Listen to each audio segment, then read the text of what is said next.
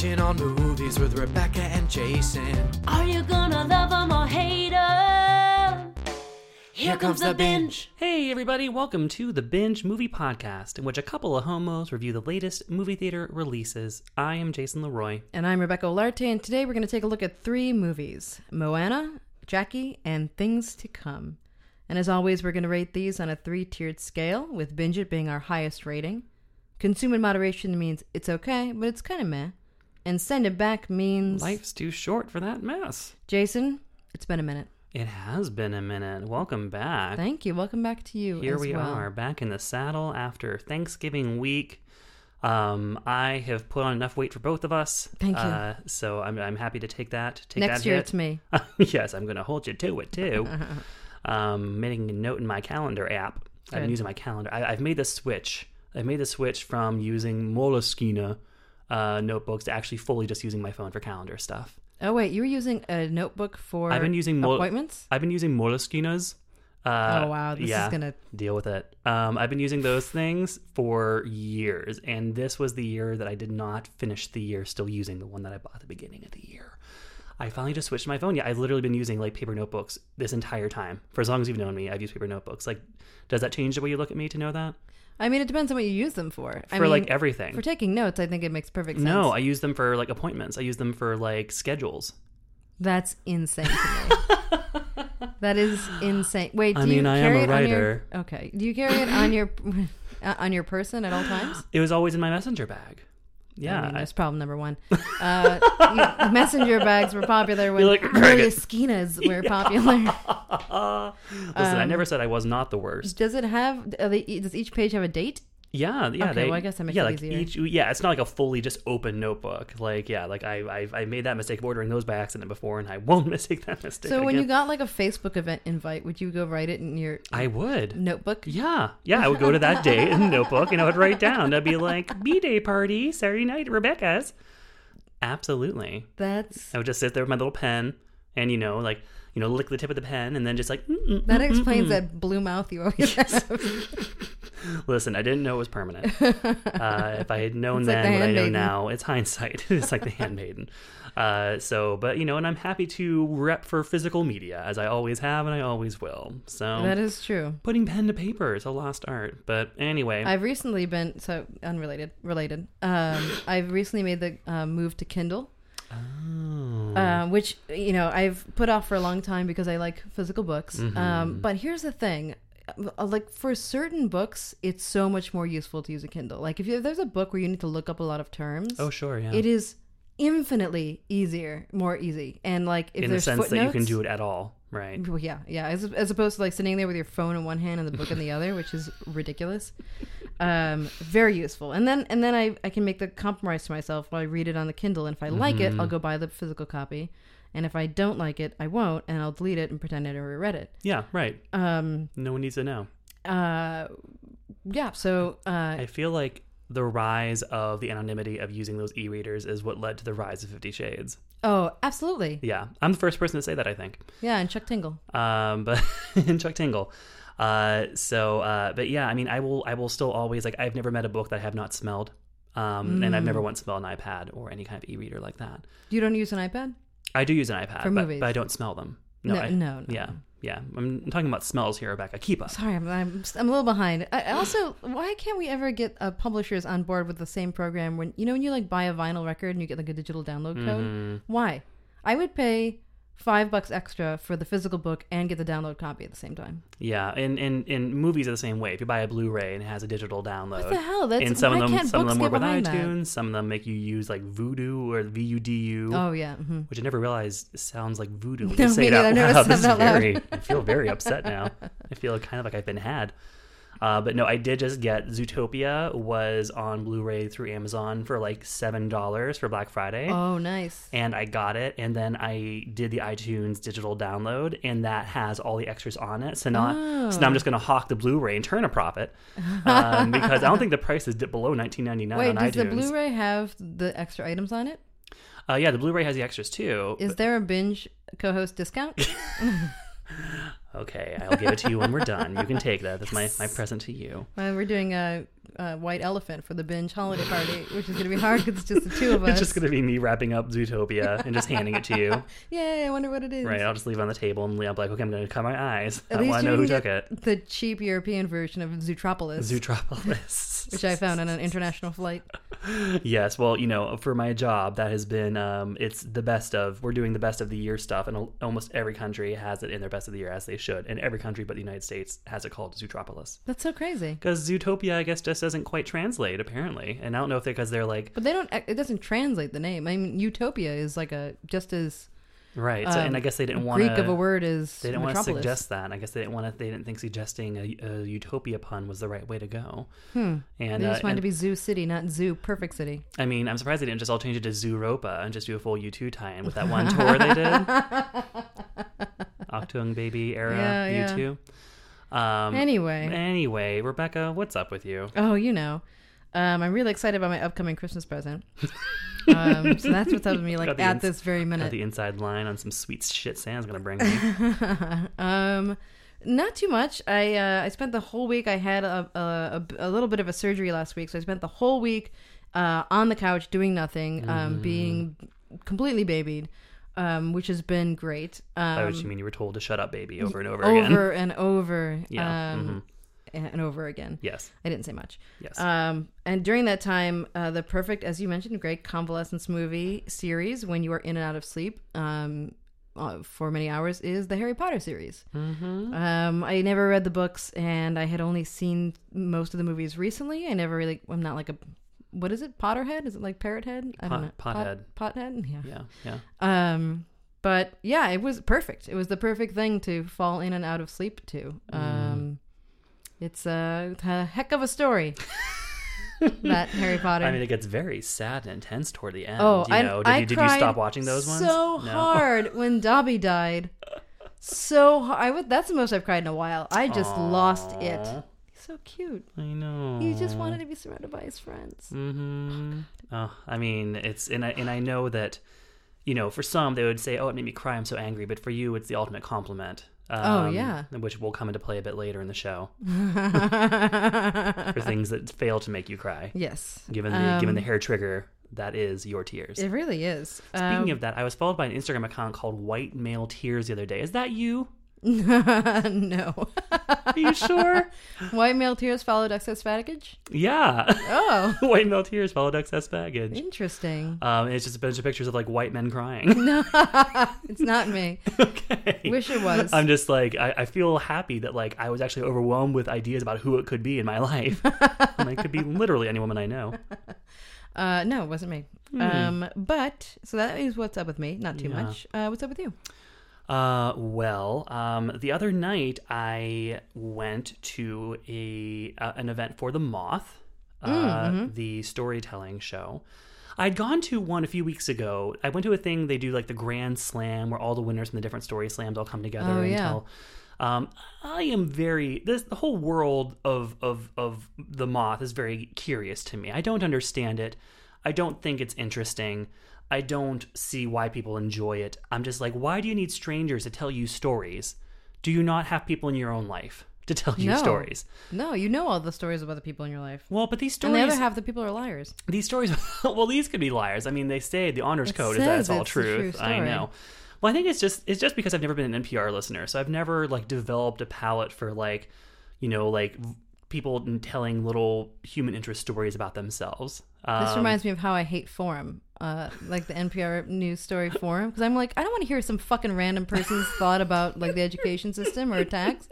I want to hear experts. I don't want to hear some fucking asshole from Concord tell me why he thinks that Bart should be taxed at a higher. No, fuck that dude. Hey Concord, pipe down. Down in front, Concord. So I'd never, but then, I went to that Grand Slam and it was so atrocious and so boring. And I was so puzzled because it was at the Castro Theater and every single seat, all the way up to the very back corner, was completely taken. Those things sell out immediately. The energy was through the roof. And I was for what? For what? It's mystifying to me. So I was complaining about it to a friend of mine who, like me, is a queer guy who has been active in kind of the local storytelling scene. Him far more than me. I've only done 2. He's done all of them. Wait, so you don't understand why people like it, but you do it? No, I don't understand the Moth because the Moth stories are stupid and fucking boring. Where I've done it, it's been interesting. Because... Oh, I'm sorry. I didn't make that distinction the first time around. Because I think the people who do the Moth are boring people. Well, I mean, I guess it because depends. they're just boring NPR people. Because, like, you know, the first one I did was Out Loud that Joshua, the Peaches Price, does. That was great. I was there. It was fantastic. Yeah, and he curates those, and you know, he brings in all these like interesting queer people that he knows around San Francisco, and they tell interesting stories about their queer life. And they let you in. And they let me in too. And you know, and then I did one that was more you know, kind of like literary called Right Club. Where it was, you know, people being pit against each other with like certain words and themes. And they had to like write something. It could be fiction, could be nonfiction, could be whatever. But what I saw at the Moth, now both times that I have sat through a Moth, is just lots of boring, mostly straight people telling these like kind of stories. I guess I've never seen one live, but like the Moth podcast is like a lot of time it's like comedy writers and authors and like people who are really good storytellers tell stories. I've heard some of the funniest, most interesting stories of the Moth. That's interesting. Maybe those are the ones that are curated for the podcast. Unlike the Moth Live itself, which is not interesting. Those are the best of the best of the best, though. Yeah, they're not just like... Apparently. Well, the fucking Grand Slam that I saw was supposed to be the best of the best locally, and man... We should go see like the Moth, like Cleveland, or like the Moth Houston. Now that I bet would be interesting. I think it probably just reflects on like the overall awfulness of like the average NPR listener in San Francisco. that the Moth here was so terrible. But okay, go ahead. So anyway, so me and my friend made a pact that we were going to go do the next episode of the Moth that they did here because we were like, well, we're going to fucking slay it because we're more interesting than all these boring fucking straight people that are doing the Moth. You're so tolerable They don't even right know now. what interesting is. You're so... What's the opposite of insufferable? Whatever it is, you're it. Go on. Kissable. Yeah. Hella kissable. Go on. I was so incensed. And so we were like, well, let's just go and slay it. And even if we don't win, it's only because they're boring and they don't know any better. So we had we had all our aces in a row for why it would not be our fault if we didn't win. Either we'll slay it because they will have their minds blown, or we will lose because they're so boring and straight that they don't understand what greatness is. This is like the plot of like a coming of age movie talent show. But go on. And I am 34. He's in his 20s. He can be forgiven. But yeah. So so we went and we bought the tickets. We had to be we'd be ready 1 week beforehand. Bought the tickets like the second they went on sale because then they sold out immediately. Started getting emails from somebody named Inga. I'm like, of course. So I mean, Inga lady, like, welcome to the Moth. I'm like, fuck off, Inga. I don't want to hear from you. And so we went, and I didn't prepare super a lot for it. It's by far the least prepared I've been for one of these things because you don't know if they're going to call you. Yeah. You get there, you put your name in a hat, and then they just pick 10 names at random. And so Did they tell you the theme ahead of time? Yes, they tell you the theme ahead of time. This theme was horrible. It was like new dawns and fresh beginnings. Oh, wow. And which was clearly it was chosen pre-election. And it was like, tell us about your most worthy moment. Oh, wow. No. But then it was like, I was like, God, I got fucking nothing. And Not with that attitude. I've never had an worthy moment in my goddamn life. And then it was like, your moment in the sun, your brush with fame. I'm like, oh, okay. So I decided to talk about the time 4 years ago that I interviewed Rashida Jones, and she said that John Travolta should come out. And then I leaked the story to the gay press. And then it went from the gay press to the mainstream press. And then it became a week-long entertainment news item. So, and never having really listened to The Moth, I had no idea kind of what the tone was supposed to be or like what they like. Wow, you're bold. I just went in there with this kind of half-formed idea in my head. Like I wrote out a transcript beforehand just to kind of try to find the words and what the narrative was and what the arc was. And so we get there, and it's so full. It was the Public Works. It was so full. Standing room only. Every seat taken. Every inch around the seats taken. There are people just sitting on the floor in front of the stage between the actual seats and the stage. Like literally, people hanging from the rafters. It was fucking bonkers. And I saw so many people going up there and putting their names in. And I was like, oh, I'm not going to get called. And then I was third. Wow. They called me third. Do they call you at the beginning, or they call no, one? They make and you then wait. You go right there. Yeah, you go right there. Woo. Yeah, so to wring maximum drama out of it. because Joe and I were like, I hope they announce it all at the beginning so you know. And then Joe was like, you know they probably don't do that. So like they're definitely going to try to get the most drama out of it and make you wait. And sure enough, they actually have each person who goes up there and tells a story, they pick a name out of the bag. And that person is the person who they call up next. So you were once again the Hannah Horvath of the evening. Again. And exactly. And then I just kind of like took my top off so this thing happened. And I was like, deal with my weird body.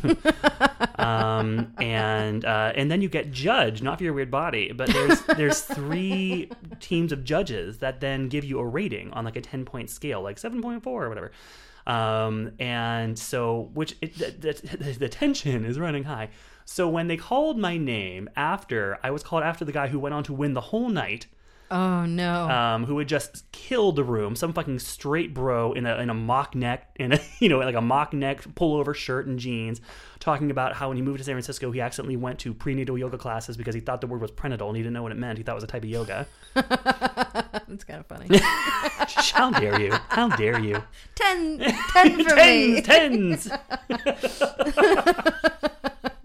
I love it. That was literally the entire thing. But then I found out that because he did it smartly. What I didn't realize is that like the moth is something that people like study, and they go to like my dear friend and our loyal listener Alicia was telling me that there are like workshops that people do. That's like kind of the part of the point of it. Like a lot of the people are just like they're like convicts or they're like normal people, and they've gone to these classes, so they've taken the story that's interesting to them, right? And then they've like worked it until it's really good. Work it. Well, and I think that's just forced. So teaching. Okay, go ahead. I think it's forced. Man, you have You need to have a certain natural flair for this. Or don't fucking do it.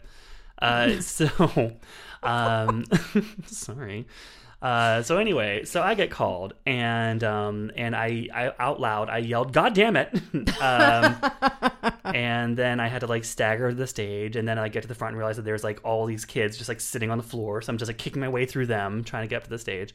Like literal children? Like just like young people. There's so many young. I mean, like there are people of all ages. It was such a goddamn like panoply of like every different kind of person you could imagine. I was like, how does this appeal to everybody? So you hate that it's so diverse. I do. Okay, so go on. This story is just. I'm gonna stop. And so I go up there and I start to tell my story, and I'm getting laughs. Like all I wanted to do was tell a story that was funny and entertaining. I knew it had no emotional core. I know it had no inspirational moment, and I just went for it anyway.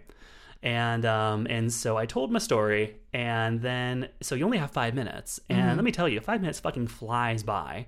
That's like not this 5 minutes. And this is why I lost. If you guys I guess I shouldn't have been a judge. I knew you were chicks with shticks. I knew that was you. Thought I couldn't recognize you under the wig and the glasses. Oh, that'd be fun. That is the name of the team that gave me the lowest score. Yeah. But yeah, so I just kind of went up there and tried to be funny, and I think it was funny, but it was not a story that was shaped like a moth story. Mm-hmm. And I think clearly they could tell that I hadn't worked on. And afterward I was talking to the MC, and he's like, oh yeah, we have people who come to these things. Like he's like, I have a friend who's come to 5 in a row now with her story ready and has not been called. Yeah. And I'm like, well, I'm an asshole, so sorry. Yeah. Sorry that I went up there. It's taking up that space. And exactly. I mean, I'm a white man. I'm just taking up space. And that's what I do. And so anyway, my score ended up being like dead center. And which wasn't bad. It was actually, it was strange because the judges were almost entirely female. And yet literally every single man got a higher score than any of the women who went. So the scores were like 1 through 6, the men, 7 through 10, the women. So lots of, so fuck them. Fuck them that they didn't let me win. They have all their internalized misogyny. I can't deal with it. Are you done? I guess I'm done. Okay. So anyway, so that was This is also the second worst moth story I've ever heard. You still haven't studied. There's no emotional core. There's no arc. And I never will, because it's what comes to me naturally. It's fresh. I'm untrained. Tonight's theme is bitterness. Delusion. Delusional bitter faggotry. And you don't get called. Our MC is always, yeah, exactly. It's that they're scowling. And meanwhile, Joe had the most perfect story. He didn't get called because the universe is unjust, and also because fuck 2016. Yeah. That's squarely where the blame belongs. Yeah. So anyway, that's what's up with me. Yeah. So let's talk about movies, shall we? Do we have time? Barely any. Let's squeeze in these movies. And another thing. Okay. Movie number 1 is Moana. An adventurous Polynesian teenager sails out on a daring mission to save her island people. During her journey, she meets the once mighty demigod Maui, who guides her in her quest to become a master wayfinder. I like how you're saying it like Moana, like Joanna. Moana. Return Moana's sweater down the street. Moana stopped by. Moana? Yeah, I think it's Moana. Okay. For generations, this peaceful island has been home to our family. But beyond our reef, a great danger is coming. Legend tells of a hero who will journey to find the demigod Maui. And together, they will save us all.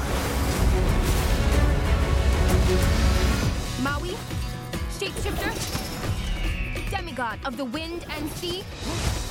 I am Hero of men. What? It's actually Maui, shapeshifter, demigod of the wind and sea, hero of men. I interrupted from the top. Hero of men. Go. You know, I like the demigod style, just kind of constantly talking over and interrupting a petite brown woman. Yeah, I was gonna say a petite brown woman with a blowhard of a destiny pal. It's a tale that hits close to home. And once again, we see ourselves on the screen because representation is key. It is.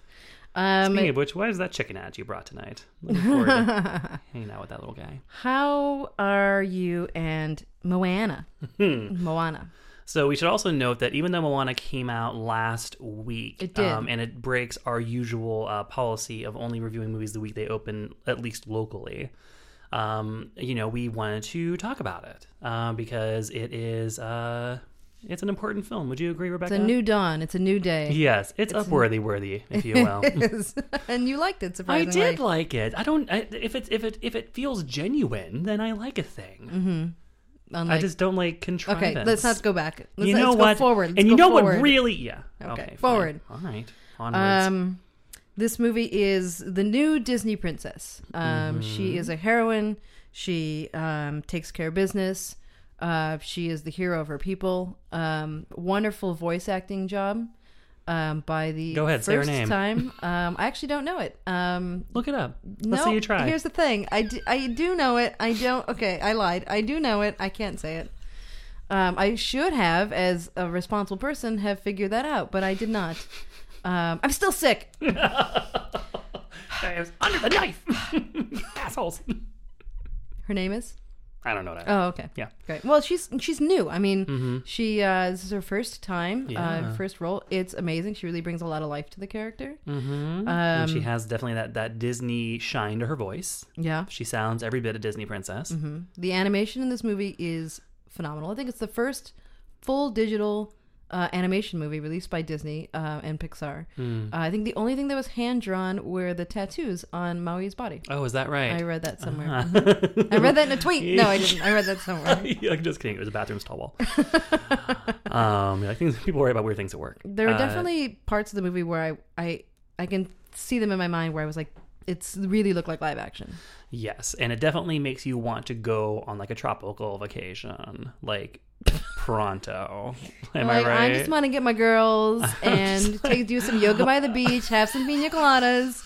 Now that I've seen this, yes, my one takeaway from this story was that it's been too long since I've been to Maui. This movie has gotten a fair amount of accolades for working. The writers did a lot of research in Hawaii, and they worked with I think it's the Oceanic Story Trust, like a historical preservation society, to really true up the story with the local mythology and history. So there's not a lot of terrible things to say there. In the usual Disney style. Right. It's no Pocahontas, that's for sure. There's still some feedback around like distrust generally of like Disney's still this like giant company that has like used the Polynesian culture, has exploited it for years with like all the tiki themed things. Right. So there's still some distrust, I think, in the community, but I think overall They got some Polynesian actors. So definitely, again, as we said, a new dawn for Disney. Mm-hmm. Well, one of the things that I love so much about Moana is that her gender really is incidental to the entire story.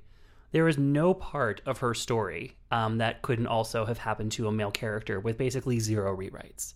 Yeah. And I think that's kind of ultimate equality in a sense, because it's not like, oh, you're going to be the princess of your people or we're going to marry you off. First of all, a moment of fucking applause. There's no goddamn romance. Yes, because she's also a child.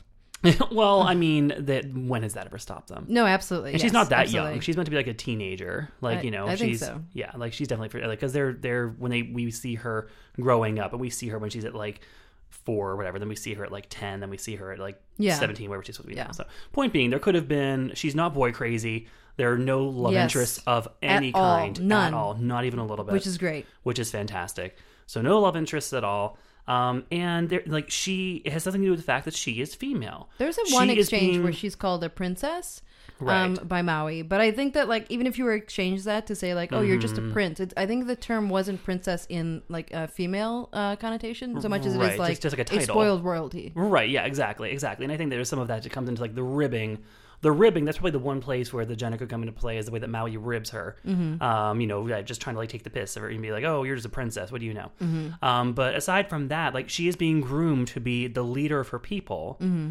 And with no question. With no question, with no, like, oh, even though you're a girl, or like, oh, we have no male heirs, or, like, that never, like, they're just like, you're being groomed to be the leader of your people. And even beyond that, she has a calling from the sea. And the animation of, like, how she interacts with the sea, going back to when she's a little girl, when she first discovers that we're, like, when her grandmother's watching her. Oh my god, that was adorable. So magical. Like, I was like, oh god damn, like, it really, really, that's how I sound when I'm moved, and it really did it for me. So that was spectacular.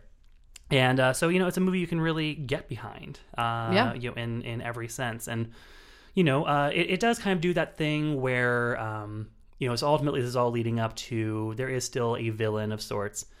But the villain, we don't really have the villain until, like, the very end. And it's not even so much a villain as just misunderstood. This kind of, which is very much like the way that we do villains now. Like, there have been, like, think pieces about, like, why can't you just let things be evil anymore? Why does everything have to be misunderstood? But I think it's for the best for kids because it teaches compassion and complexity. Yeah, complexity and compassion. It, like, teaches you to, like, like, people, they hurt they hurt because they are hurt. They hurt because they're hurting. Yeah. And we just try to understand, like, the origin story of, like, why someone is the way they are. And so, which I think is so valuable. Painting things as black and white is not a learning experience at all. It's a terrible framework with which to try to see the world. Right. So you look back at the progression of, like, it's probably within the last 20 years, maybe even 10, that really this kind of movement toward, like, let's try to humanize the bad guy and not have it be this kind of, like, yeah, I hate him. Gaston. Cheer on for their death. Right. Yeah. Exactly. Gaston. Scar. Oh yeah. Well.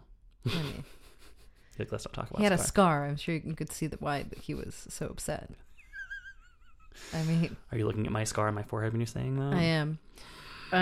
So at the end of this, though, we do disagree a little bit on putting this in our favorite kids movies. To me, I am so glad this exists. I think this is so important. I am envious of all the children that get to grow up with this movie as part of their canon, and it's fantastic. As an adult, I'm glad I saw it. All she ever had growing up was Song of the South, guys. Just really, really is jealous. Lovable characters in that briar patch. No, it was her Halloween costume. I until she was 18. I did watch Sound of the South, Song of the South when I was a kid. Absolutely. It was part of every Disney compilation. Yeah, and that one where, like, Donald Duck goes to Mexico. That was also has some good songs, but it's terribly racially insensitive. As an adult, it's not part of my. I think I also I don't know. I think I don't warm up to movies that don't have kids movies that don't have strong animal characters. I'm just gonna be honest. And as we mentioned before, Rebecca's ultimate compliment to any movie is if it can make her cry, even though movies that you don't think are good make you cry all the time. Yeah, I mean, the crying thing isn't an indicator of success for a non-animated movie. Only for an animated movie. It's Is that sometimes right? it just happens in a non-animated movie. That doesn't mean it's good at all. What was that movie that? Yeah, you cried at The something Notebook really. one? With all the dog reaction right, shots? yeah, all the dog reaction shots, and also you cried at Trolls. I guess that was a mark of a successful animated film. I felt like Trolls was more charming. So, guys, Rebecca didn't cry at Moana No, I have a hard time with because she did not care about the chicken. I did not care about the chicken. Had they taken the pig, It would have been you a would have been a different wreck. story. I was worried about that. So I walked into the theater. I go see this movie in the afternoon in the suburbs in a theater that's part of a mall. And I walk in. First of all, it's fucking packed. Like, people are just really going to see the movies at like 4:30 in the afternoon on a weekday.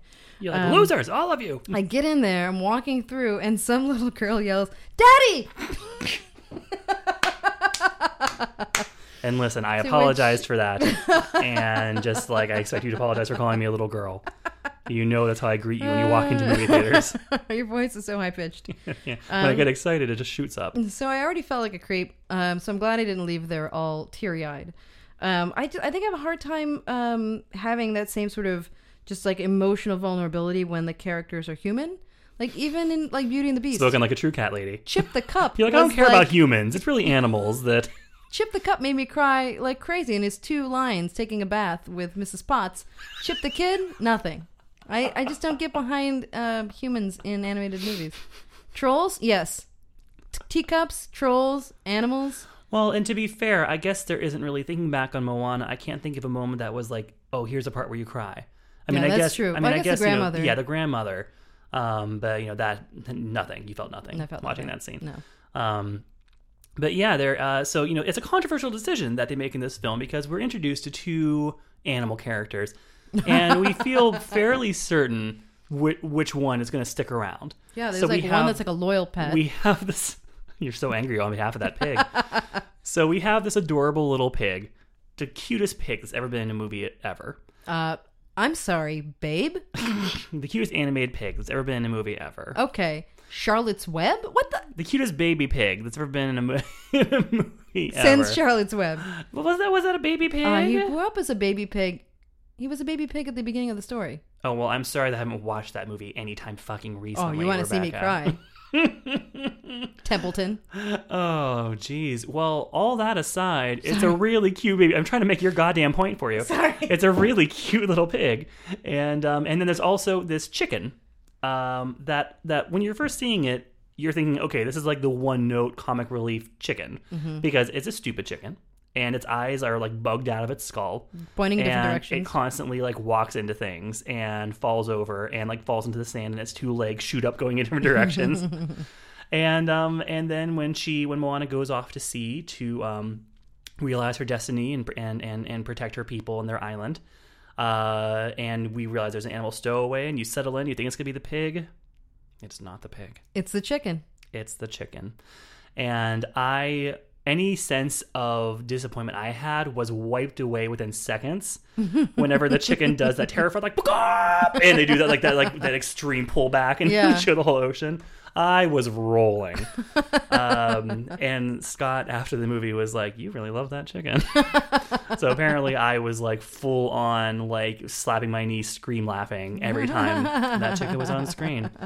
But the chicken is not good for emotion. The chicken is the anti-emotion. And I feel like, they almost were like consciously doing a little commentary because he also has Maui also says, like, if you're a princess with a talking animal companion,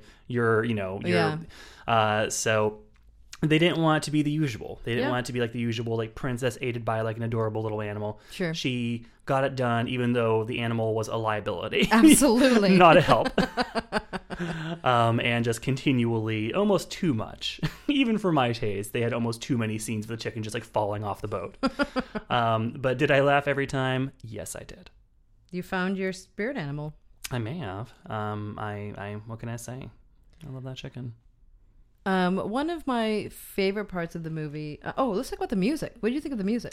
The music was great. So we know it's in part by Lin-Manuel Miranda of Hamilton, and true story, I have still never listened to Hamilton. Yeah, me neither. At this point, it seems like it's impossible. Well, I mean, I feel like I should soon because we have tickets to see it when it comes to San Francisco, And I'm just getting Zootopia. Okay. For Christmas. Let's see where the budget goes. Put your hands away. Stop putting your handouts.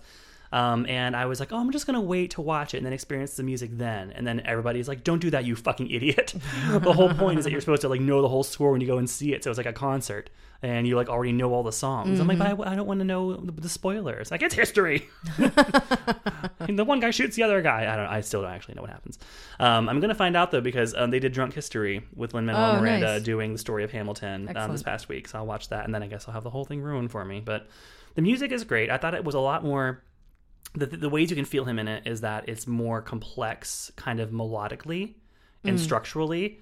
It kind of had that, it always feels like musical theater in Disney movies, but it had that extra kind of like, just like the kind of the dexterity of the lyrics. Yeah, and kind of the overlapping and they felt, Sondheim-esque at times. Mm-hmm. The songs are very illustrative. Like they very much explain what's going on, which I think is both him and maybe a bit of the cultural influence of songs of the Polynesian culture. Right. It's very with most Disney movies, it's like, oh, they have a theme and then these words rhyme. But here everything seems very intentional, very smart. But also at the same time, it's not catchy in a way where I remember a lot of them, except the one, the Let It Go. Except the Let It Go song. Is that the Jermaine Clement one? Oh, no. I loved that song. That is polarizing. Because see, I also like the Jermaine Clement crab character and his like weird little David Bowie song. Yeah, that was fabulous, I thought. But like Scott hated that. And I've had like other people who've seen also be like, I liked everything except for that crab. That was weird. Oh, love that crab. That was your favorite part. You almost had me in tears. Almost. So close. I almost thought that maybe the Flight of the Conchords guys had written part of the songs as well, but no. Well, so the Let It Go showstopper, I don't know what it's called, but there is like a Let It Go showstopper in this one as well, and they have a reprise of it later in the movie. And it has that kind of it hits the soaring notes it needs to hit. Yeah. It's not quite as like instantly legendary as Let It Go was, right? But thank God, we don't need that. Yeah, we don't need more of that. The director of Hunt for the Wilder People did a draft of the story as well. Oh, is that right? I mean, that's the thing. Again? Taika Waititi. Thank you. And I mean, I think that like when you're watching it, I was thinking of just like, oh, I wonder who all did like punch-ups on this, because that's the thing, like for any studio movie, the screenplays have passed through so many hands that are never ever credited. Yeah. And, so like there's, people who you would never in a million years assume worked on these movies have possibly contributed dialogue that are in them. Mm-hmm. I remember when I was doing my interview with Miranda July some years back, she like alluded to having done like a rewrite on a Fast and Furious movie. So just think about that for a minute. Yeah, I will. So am I assuming that you're giving it a binge it? I am giving it a binge it. Me too. All right. Especially if you have kids. Yes. Please do everyone a favor. Make sure they see this. Yes, this is. I mean, it's such an antidote to our times. Yeah. Our recently very dark times. This is definitely a movie that we need now. Mm-hmm. It's a movie that like we should be showing our sons and daughters over the next however many years to help curb the damage that they will be incurring living in this world. Absolutely. I mean, I feel if you like have an afternoon movie with the kids and you see Zootopia and you see Moana, and then you show them the real world, they're going to have a huge disconnect. Yes. Zootopia might make more sense than it should. Yeah. Unfortunately. Great. So as we mentioned, it's already out. Go see it. Movie number 2 is Jackie, which is our pick of the week. Pick of the week. Pick of the week. Pick is a pick of the week. Following the assassination of President John F. Kennedy, First Lady Jacqueline Kennedy fights through grief and trauma to regain her faith, console her children, and define her husband's historic legacy. And tell it strong and clear if he has not, that once there was a fleet. People like to believe in fairy tales. Called Camelot. Don't let it be forgot that for one brief, shining moment, there was a Camelot.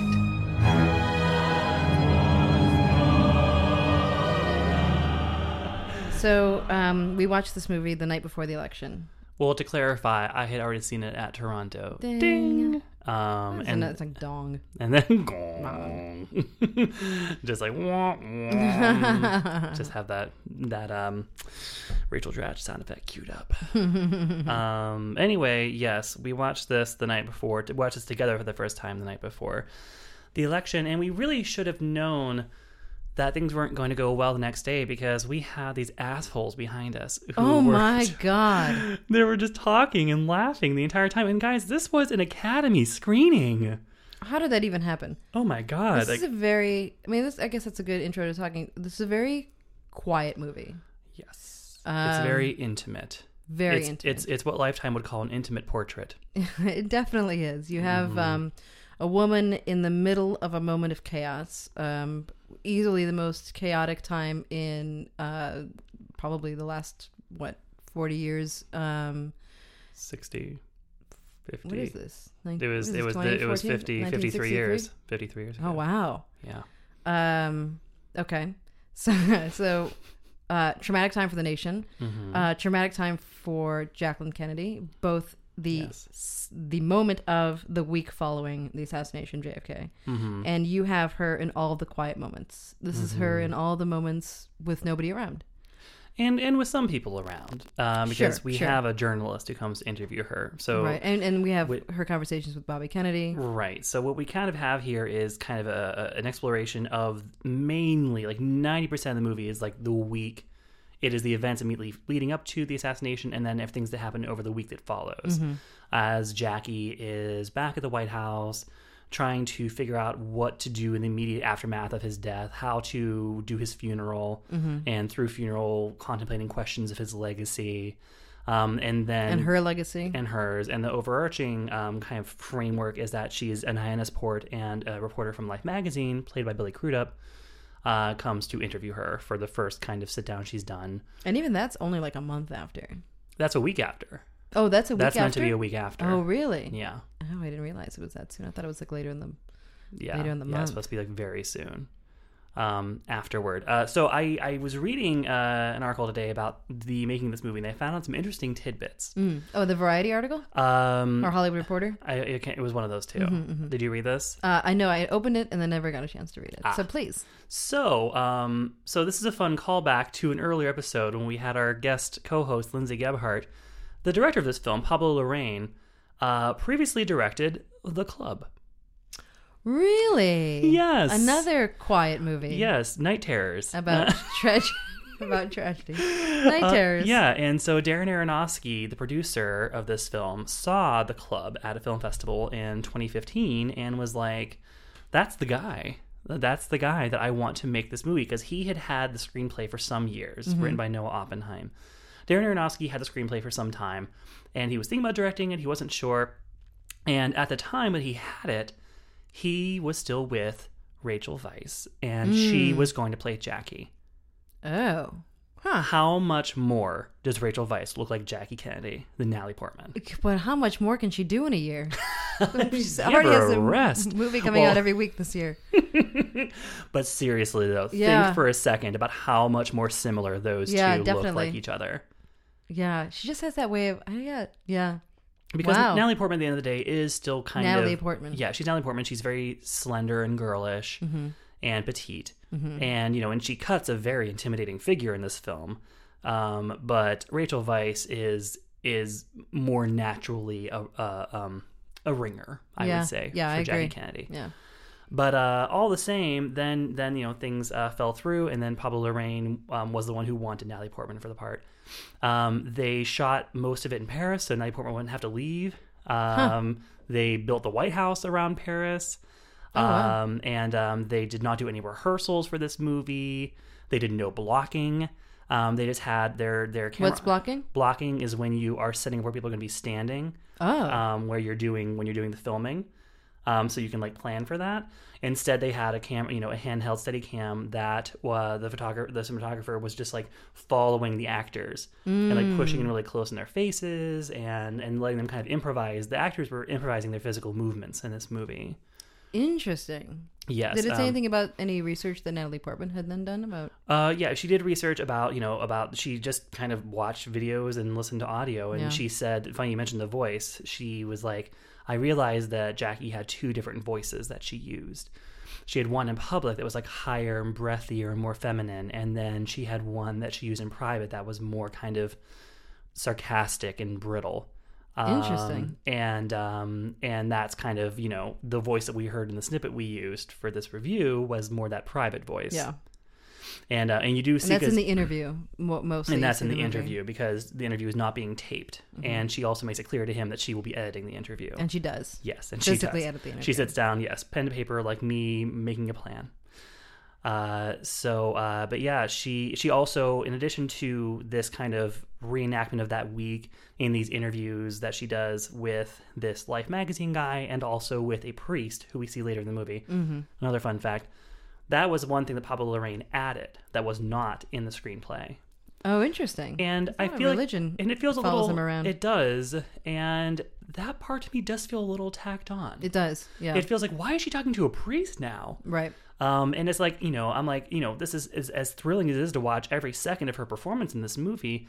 Like, I can only watch Jackie Kennedy talk to so many people, about her innermost feelings. It also seems strange because I know that there's a lot of history with, like, the Kennedys themselves being, very Catholic and very close to the church. But as far as her family is concerned, it's, like, not as known or... Right. Now, this is something that our listeners should take note of. Rebecca is a Kennedy file. I am a Kennedy file. So talk about watching this movie as a Kennedy file, because you were shook after it was I over. Was. You were shook. You did not know it was going to be about the assassination. No, I didn't. I thought it was going to be more of just like a cradle to the grave. Yeah. Ooh. Mm-hmm. Hi, how are you? Yeah. So here's the compliment I'll pay to this movie.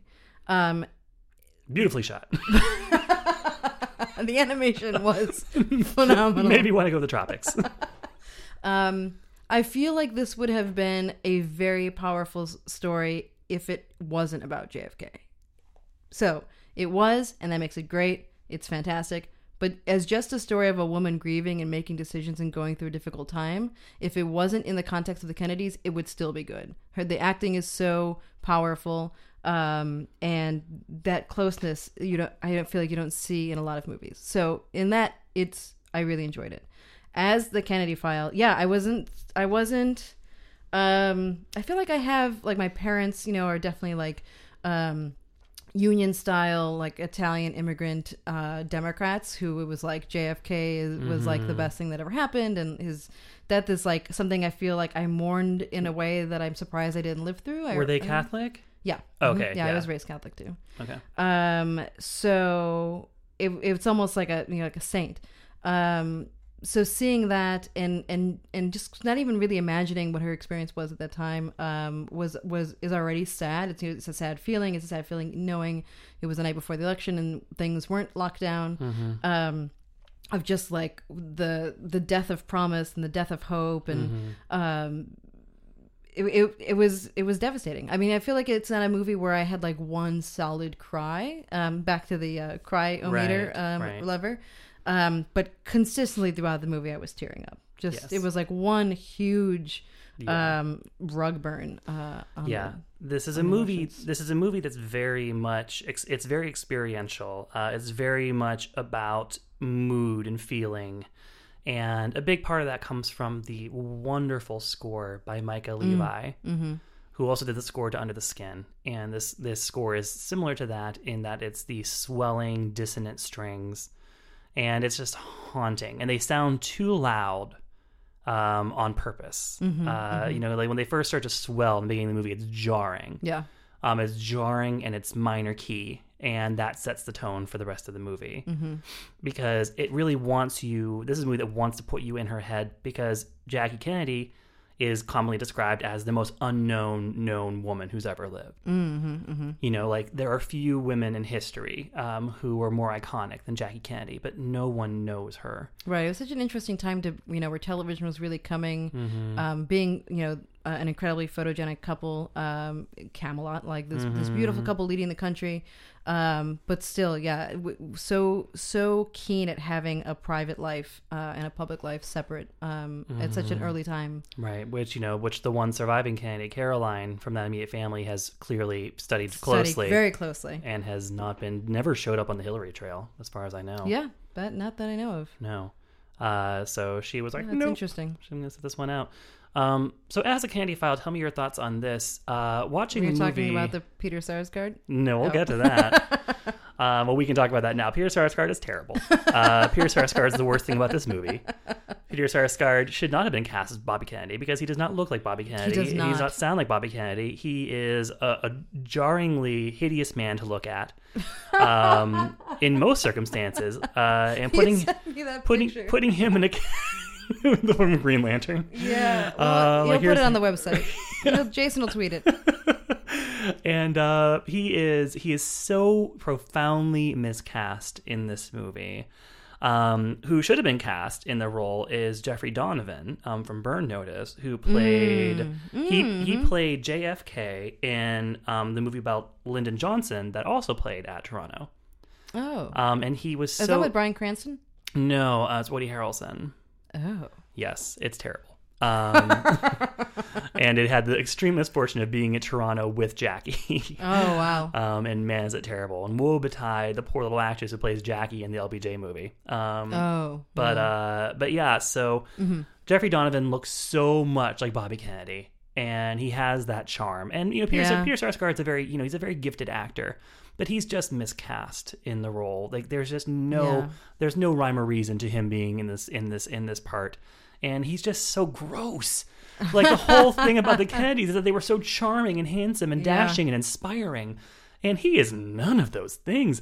There's a line in the movie where he is arguing with Jackie and he's like, well, we're just, what are we to people anyway? We're just the beautiful people?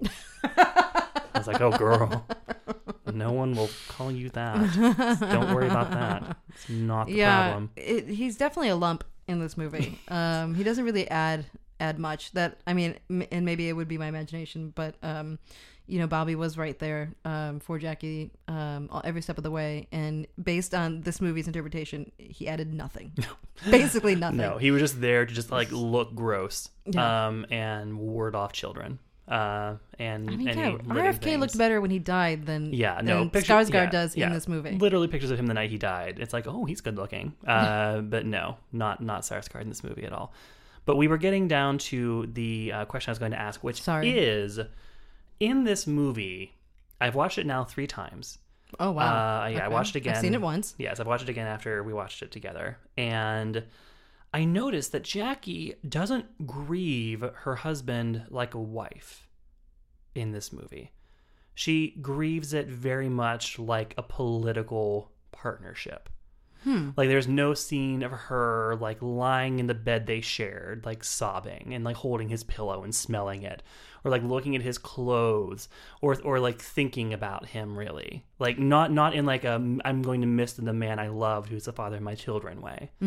There's not very much to that. She has some pragmatic conversations with the priest where she's like, who am I now to men? How do men see me? Yeah.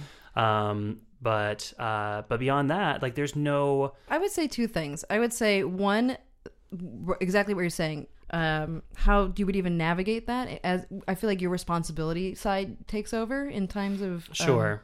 But also, he had already been president for 3 years. He'd been senator before that. He traveled the world. He was already... It was very clear that he had been having affairs since before he was a senator.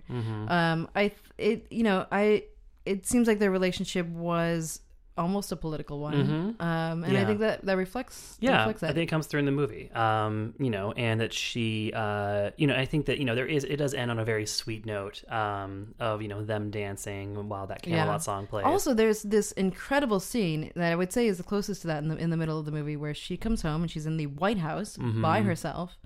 And she just kind of has a night of drinking and trying on all of her outfits and playing Camelot. And I will compare it to on Arrested Development when Lucille gets into the wine and she puts on "Mama's going out, Mama's in," and she puts on. But make that incredibly sad. And then they have a callback and they have Buster do the same thing in a later episode when he gets into the juice.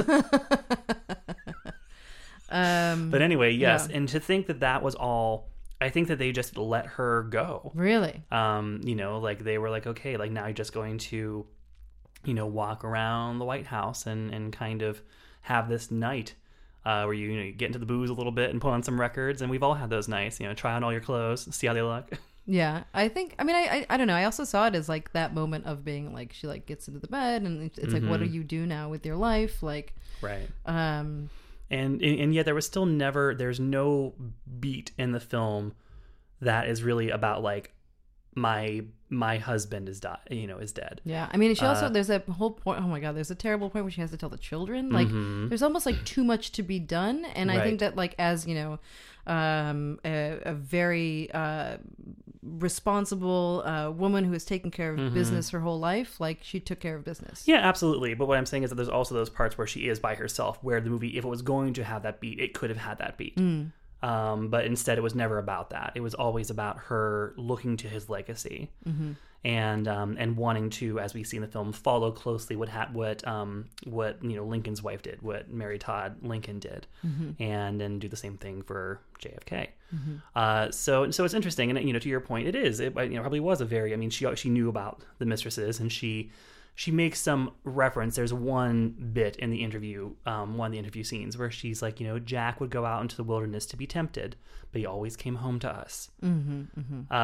So she had that all in perspective. Yeah, she has a line with the priest too. It's very similar about that she hasn't like been with her husband in a year. Right. And I think that's not, as a woman, that wasn't what she was looking for, I guess, because after that she married Aristotle Onassis, who was like just a Greek shipping magnate, 30 years older than her. Yeah, so that was not to get the D. That was to to have the comfortable life, presumably. Yeah, and yeah, I'm sure. I'm not saying she didn't love him, but like she was not chasing after. She wasn't doing Jack again. She wasn't like, oh, let me find another like gorgeous man, who all women will want to bone. Like she was thinking practically, like many do in their second marriage. Yeah. They had also faced tragedy. He had been sick. It was definitely not like an easy ride at any point. He had lost two sisters by the time they've already been together. Yes, and she had, and we see that she had a stillborn child and a child who died shortly after being born, which comes into play in the end in a way that I didn't foresee. Which I wonder if that was also something that he added later, along with the priest stuff, because the priest ties into that. But anyway, Natalie Portman in this movie, go. She's an awards frontrunner. Kind of co-frontrunner along with Emma Stone. I feel like now you said that Rachel Weisz could have been. That's what I'm it's in your head. About. Now you're picturing her. I wish I didn't know that. That would have been interesting. Rachel Weisz does have that kind of tick thing that I wonder if that would be there. But it would have been interesting seeing because Rachel Weisz is just more womanly, for lack of a better word. She's a woman. Yeah. And it would have been interesting to see, because watching Natalie Portman, you can't help it. You're watching like this like teenage girl like pull on mommy's clothes and kind of walk around the house, even though Natalie Portman, I believe, is our age. But I think she actually is I think she's 35. But Rachel Weisz, you just would have had a different impact to watch like someone who just has that physicality play the part. But anyway, she did not play the part. Natalie Portman did. And you can blame Darren Aronofsky for that. I enjoyed it. I think that, you kind of go into it with a lot of criticism about like the voice and but I don't know, I thought it was great. I was totally sold. She goes hard on the accent. She does, and you will be jarred when she first starts to speak. You will be shaken and you will not be sure how you feel about it. Yeah, that is true. It's hard to sort of relax too. But then you go back and you watch the tapes of her, and that's how she spoke. Yeah, exactly. Like you were talking, this is an accent that has kind of gone the way of the dodo. It doesn't really exist anymore. This like finishing school New England accent. Yeah, it's so interesting. Just in Grey Gardens. That's in Grey Gardens. That's the last places you'll hear it. It's like a very particular style. It's not just like, the Boston accent. Right? It's like a little bit north and a little bit refined and same thing with the Kennedys, Skarsgård. does not really do a great job there. But I think they had like real tapes of JFK for the guy who like briefly plays JFK. Yes, because we also have a reenactment of Jackie giving the White House tour on CBS in this movie. And it seems, and the whole movie kind of splices in bits of the real thing. Like there are moments whenever you'll be seeing the parade and there'll be like a shot there's and, real you'll look and you're video. like, oh, that's actually, that's really Jackie and Bobby. And when they first when she has her first scene doing the tour, she does appear to be lip syncing to the original audio because the voice sounds just ever so slightly different. But what is pleasant is that there are some brief shots where they reenact the actual assassination. But they don't use like the Zapruder film or anything. Right. Did you say what is pleasant is when they do the assassination?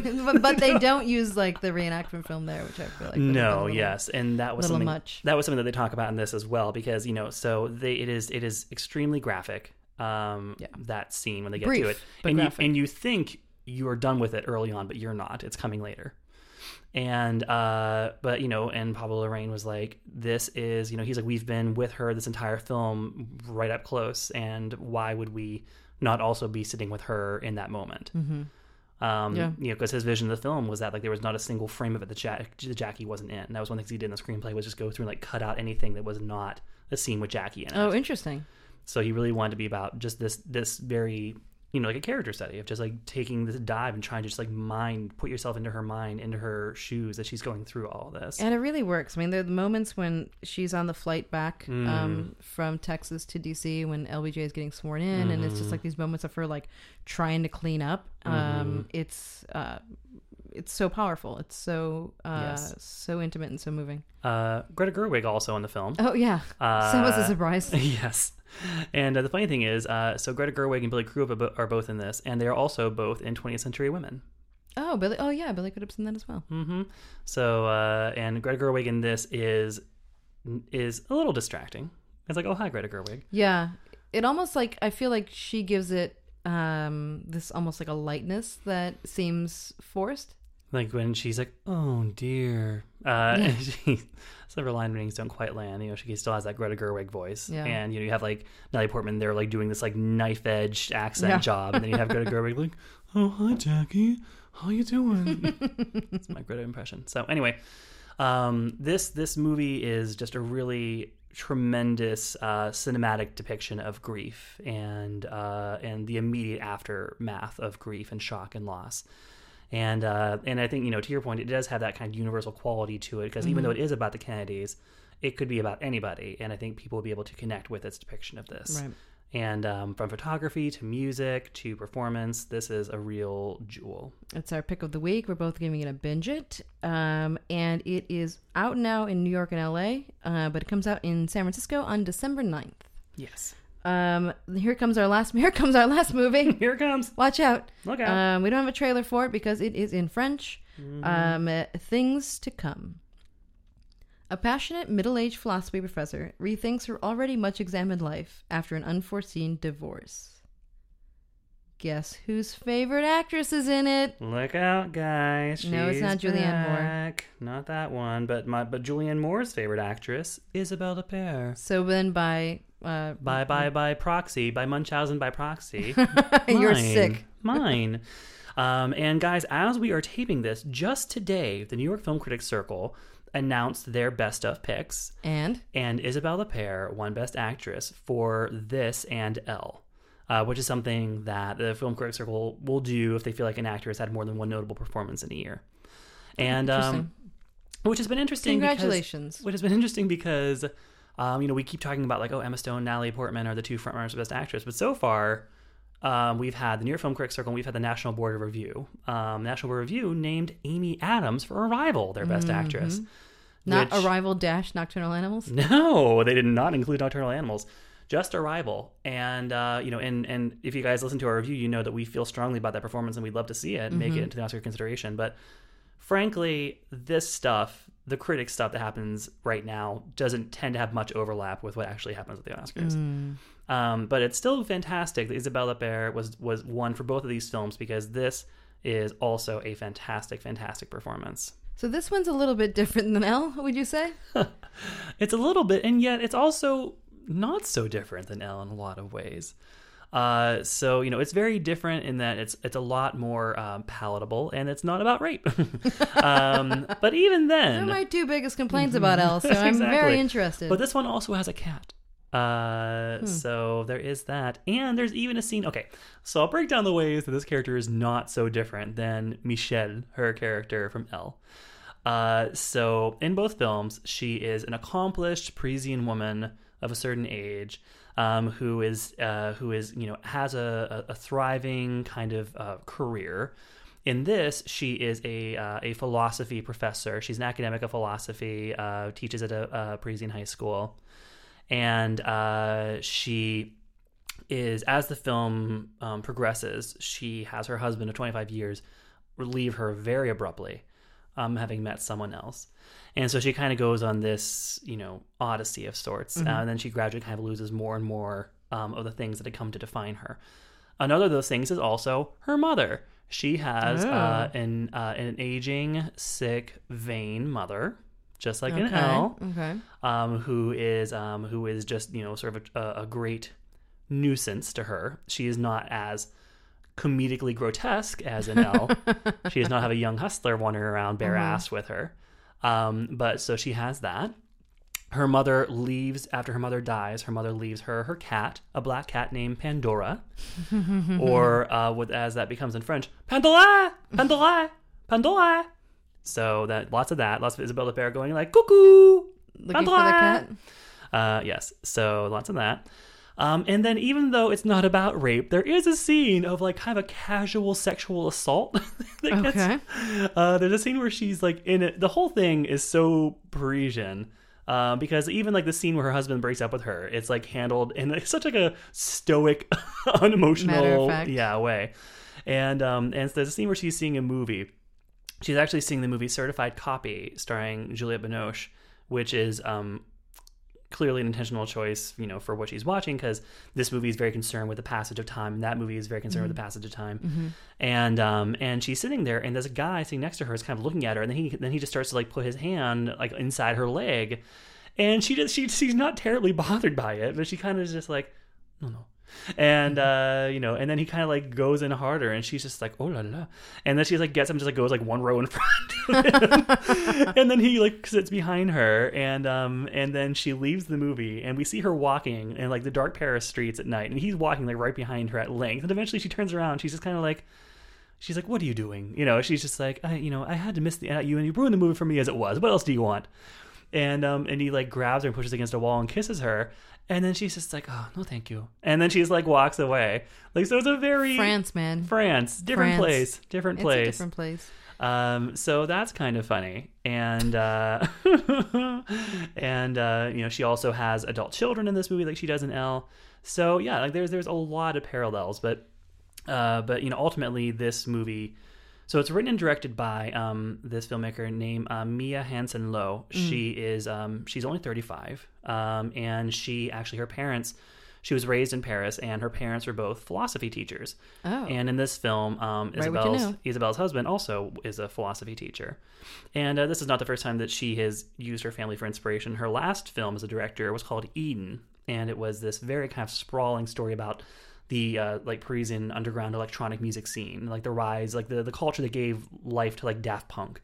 And her brother, Mia's brother Sven, was a figure in that world, and so she kind of used him as inspiration for that story. But so she's a tremendous filmmaker, and she actually won the Silver Bear for Best Lion. I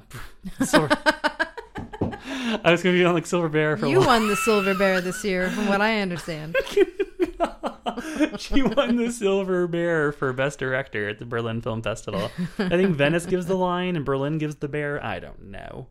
So she won the prestigious director prize at Berlin this year for this movie. And so I think that, so the title in French is L'Avenir, which roughly translated is like that which is on its way. Like things that are coming up. Yeah. Or I guess you could say things to come. I don't know. So she's imagining this life for her mother. And I don't know how autobiographical it is. I don't know if her parents actually did separate. But so we're just kind of drawn into the life of this woman who has spent her entire life just so fiercely advocating for philosophy and for the life of the mind. And we see kind of how that serves her as she is dealt one blow after another by her life.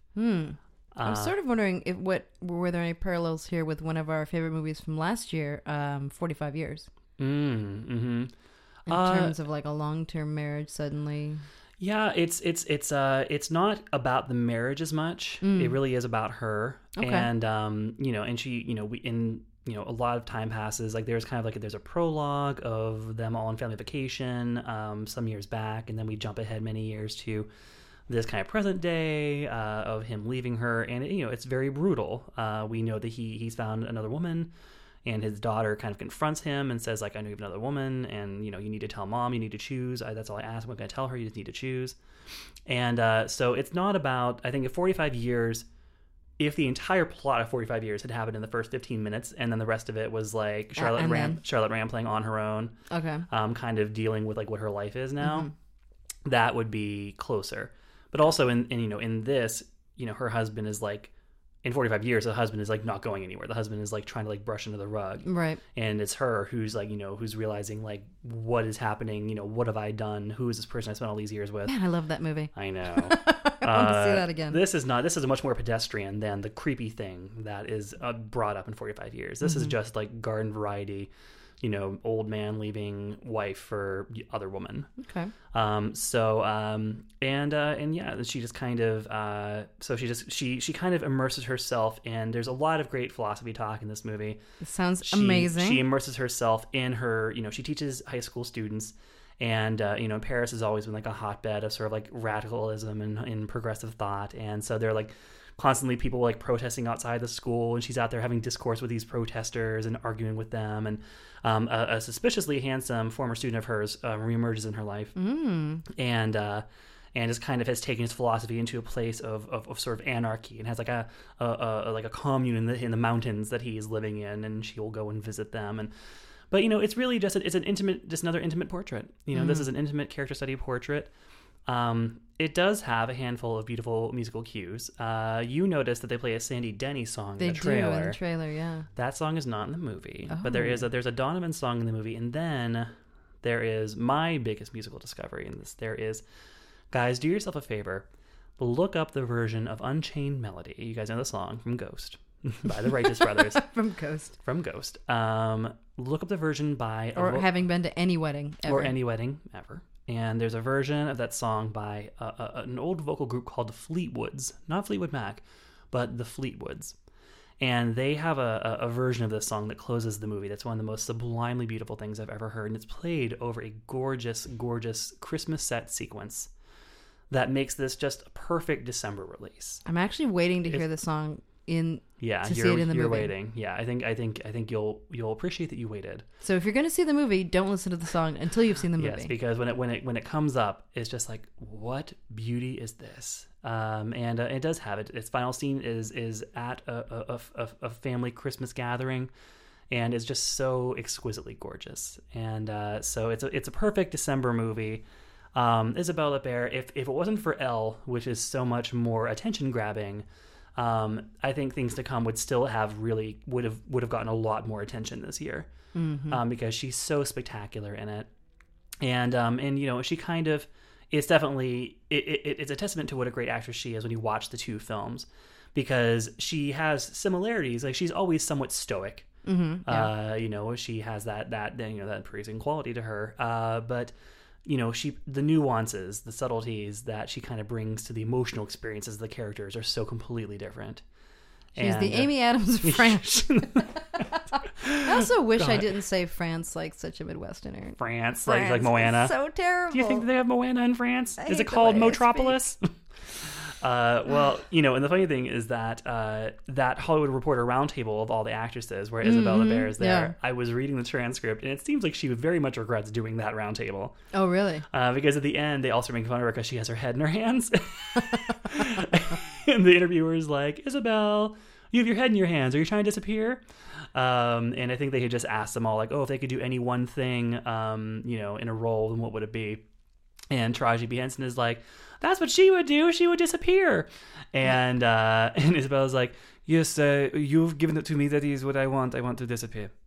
And she also was like fighting back against, the interviewers asking about like, oh, is it harder for actresses? Just the usual questions actresses get asked about age. And she's like, I did, stopped working when I was 30 for a period of time. And, I'm not saying it's because of this or that, because I think it is a misogynistic question. I do not want to answer it.